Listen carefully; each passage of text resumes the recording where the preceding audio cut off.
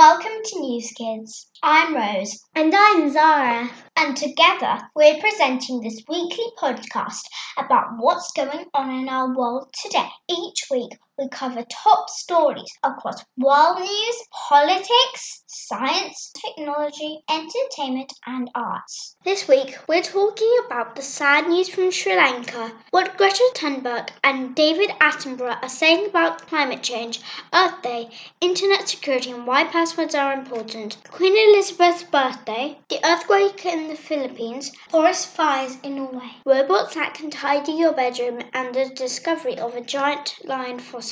Lots of stories again this week. I hope you enjoyed this episode. Hello, this is Zara. This week was one of the saddest weeks ever with some terrible news. On Sunday, the 21st of April, there were several explosions at churches and hotels in Sri Lanka. The Shangri-La, Cinnamon Grand and Kingsbury hotels were hit in Sri Lanka's capital city, Colombo. Churches in Colombo, Negombo and Batticaloa were attacked in the middle of the Easter service. The bombers killed at least 359 people and injured more than 500 people. Most of the victims were Sri Lankans, and 38 of those that died were foreigners from all over the world visiting Sri Lanka. The Sri Lankan Air Force also found an explosive device in Colombo's main airport, but they were able to remove it before anyone got hurt. On Sunday afternoon, the Sri Lankan authorities imposed a curfew. This means that people were told to stay inside their homes and safe areas until the state of emergency that Sri Lanka was in was over. Social media sites were also blocked to try to stop fake news being spread. On Monday, the 22nd of April, there was another blast near a church in the capital. Police were attempting to defuse explosives in a vehicle used by the attackers when it blew up. The Sri Lankan police have arrested about 60 people now thought to be connected in the attacks. They think that a terror group called the National Tawhid Jamaat, the NTJ, carried out these attacks. The NTJ has not said that it carried out the attacks. On Tuesday, the terror group IS said that it had carried out the attacks, although we do not yet know whether it actually did carry out the attacks, as members of the group sometimes claim they have carried out attacks that they have not. However, their statement is being taken seriously because of how many explosions there were. The Sri Lankan Prime Minister called upon all Sri Lankans during this tragic time to remain united and strong. World leaders from many countries have spoken about the attacks. Everyone is trying to help those that have been injured, and lots of people have gathered at hospitals to donate blood to those that have been injured. How did you feel learning about the attacks? I felt devastated. Rose, how did you feel about the Sri Lanka bombing? Well, it's not just the Sri Lanka bombing that makes me feel upset. It's also the recent, maybe 1 month ago, New Zealand shootings that make me feel devastated. When you hear about sad news stories like this one, do you have any worries? Not all the time. Sometimes I have a worry if people got killed and the guy that did it was still running and he didn't get put in prison, there's a chance he might do it again or something. My worries would be if a guy could come to my house and do it, or anywhere where I am. Do you discuss these worries with anyone in your family? I discuss these worries with my mum because I can always tell my mum everything, and she's always the one who's always with me. Do you ever talk with your friends at school about sad news? I don't talk to my friends at school about sad news. I don't want to make them sad about the sad news. Well, that's pretty much what I do. I just don't want to worry my friends, so I just keep it a secret until I know they know about it, so that they're not really scared and worried. I really wish there weren't any sad news stories ever. Hi, it's Rose here. Lots of people have been talking about climate change this week. A very famous environmentalist and TV presenter in England called David Attenborough released a TV documentary last week called Climate Change: The Facts, in which he called global warming our greatest threat in 1,000 years, and said that if we have not taken dramatic action within the next decade, we could face irreversible damage to the natural world and collapse of our societies. This is very worrying. I've been watching David Attenborough's other program called Our Planet on Netflix, and it shows how rainforests are decreasing rapidly each year, meaning wild animals are losing their homes, and how ice is melting at the North and South Poles, which is causing sea levels to rise, and also how coral reefs are dying because the sea is warmer than it used to be. It is worrying to think what state the planet will be in by the time I am grown up. I really hope people start making changes soon. Greta Thunberg has talked about this a lot recently. You may remember from our podcast a few weeks ago, Greta Thunberg is a 16-year-old Swedish schoolgirl who has become famous for encouraging people to act against climate change. And last month, she was nominated for a Nobel Peace Prize. Over the past few days, she has met with politicians and leaders across Europe and asked them urgently to tackle climate change. Greta is very concerned that politicians are not listening to the information that scientists around the world are discovering, which shows that climate change is having a terrible impact on our planet. When she went to the Houses of Parliament last week, Greta told MPs off for ignoring the problem of climate change and said just because we don't know how to solve it, that doesn't mean we should just do nothing. Greta Thunberg also said, sometimes we just simply have to find a way. The moment we decide to fulfill something, we can do anything. And I'm sure that the moment we start behaving as if we were in an emergency, we can avoid climate and ecological catastrophe. Humans are very adaptable. We can still fix this, but the opportunity to do so will not last for long. We must start today. We have no more excuses. Greta is not the only one to be protesting about the world's lack of response to climate change. Last week, an international protest group called Extinction Rebellion held a series of protests in London to raise awareness of what they called a climate emergency. It was also Earth Day this week, so it's a good time to be talking about and celebrating our wonderful planet and how we can protect it. Earth Day was first established in 1970, and the Earth Day Networks works all around the year to solve climate change, end plastic pollution, and protect endangered species. In my class, we talked about how we can save the planet. My idea was that we should stop cutting down trees and start planting new ones. How did you celebrate Earth Day at your school?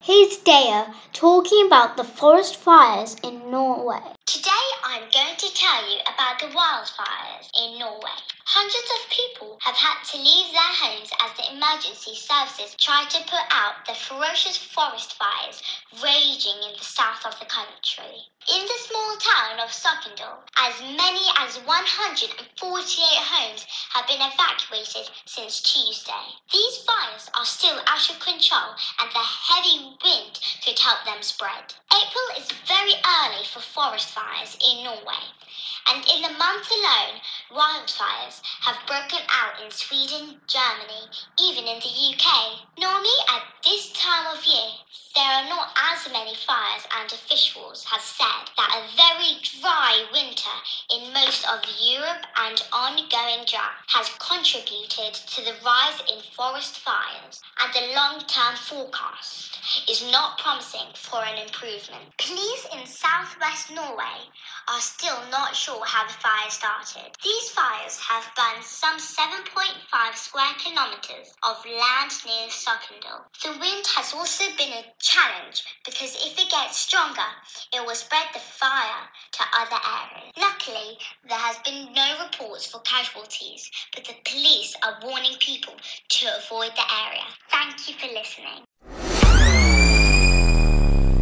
Here's James talking about an earthquake that happened in the Philippines this week. The Philippines was struck by a series of earthquakes this week. The most powerful one happened on Tuesday afternoon, local time, a day after a deadly tremor hit the north of the country. According to the U.S. Geological Survey, the quake measured 6.3 on the Richter scale and caused a lot of destruction. 29 buildings were damaged, and it was reported that at least 16 people died and many more were injured. Over 3,000 families were affected by the quake. The Philippines is the 13th most populated country in the world, and it sits at a place where there are many tectonic places meet. The area is known as the Pacific Ring of Fire, and there is a high risk of earthquakes. A lot of people panicked after the quake, and there was a fear that a tsunami would follow, but thankfully no tsunami warning was issued. This is James for NewzKidz. Hello, this is Zara. This week, on the 21st of April, it was Queen Elizabeth's birthday. The Queen was born in 1926 and turned 93. The Queen usually spent her actual birthday with family. There was also a special 41-gun salute in Hyde Park in London, a 21-gun salute in Windsor Great Park, and a 62-gun salute at the Tower of London. The Queen is very lucky indeed because she actually had 2 birthdays. This week was her actual birthday, but she has a second one, which is for a public celebration on the second Saturday of June. This year it will be on the 8th of June. This second one is her official birthday and is celebrated with a big parade in London called Trooping the Colour, which is an amazing event with over 1,400 soldiers, 200 horses and 400 musicians taking part. The tradition of the monarch having 2 birthdays was started more than 250 years ago by King George II in 1748. His birthday was actually in November, but he decided that as there is normally bad weather in the UK in November, it wouldn't be a good time to have a public celebration and decided to have an annual military parade in the summer when the weather should be nice. I would love to have 2 birthday celebrations. I wonder if the Queen gets 2 sets of presents from her family. Here's Nusaiba talking about robots that can tidy your bedroom. I'm so excited about this week's technology update. I'm going to tell you about the latest artificial intelligence that tackles a challenge most children have difficulty accomplishing, especially teenagers, and that is tidying a messy bedroom. Scientists are developing robots that can clean kids' bedrooms. A Japanese robotics company claims to have created a robot that can pick up toys and pack them away, or dust, sweep, organize, and clean to shape your kids' room back to its original best. Accomplishing these challenges, the robots have to recognize objects that have no fixed shape, such as handkerchiefs, and to pick up small fiddly things. This involves making numerous small decisions that we make unconsciously. In a basement in Tokyo, the startup demonstrated its robots to the BBC Disruptive series. The way time machines use cameras and so-called deep learning algorithms modeled on the wiring of the brain to first scan the floor and identify the different items. The robot independently picks up pencils, building blocks, and so on, and places them in the relevant box, drawer, or bin. The intelligent robots are able to understand voice commands and can see where a nearby human is pointing, so they are successfully able to clean a spot that needs help. I am still debating on whether this is a good idea. It's a difficult decision because if robots are tidying up kids' bedrooms, it will give the child and their parents a break, thereby allowing them to do more enjoyable things. But on the other hand, this could be quite damaging to the growing up phase, and it could mean that kids will never learn to be independent or responsible. For all the parents out there, don't worry. The technology is still in its early stages and needs refining, and there are some concerns as to whether it will ever be possible to design a robot that can clean a typical teenager's room, which may be a challenge too far. This is Nisaba reporting for NewzKidz. Here's Isabella talking about internet passwords and why we need to be secure online. Did you know that millions of people all use the same password to protect their online accounts?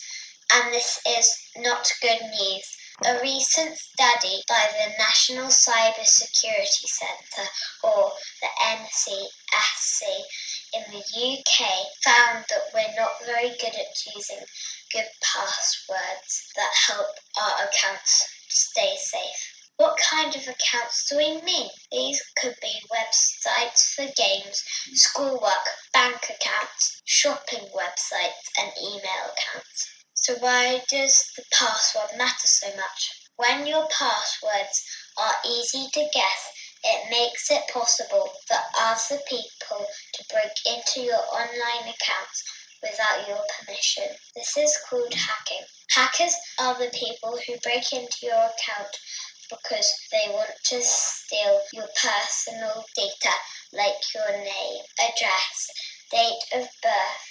A recent study looked at thousands of accounts that had been hacked and discovered that the password for these accounts were very simple and easy to get. What kinds of passwords did they come across? The most common password used was 123456. This was used by over 23 million people. Other common passwords using numbers were 12345678 and 111111.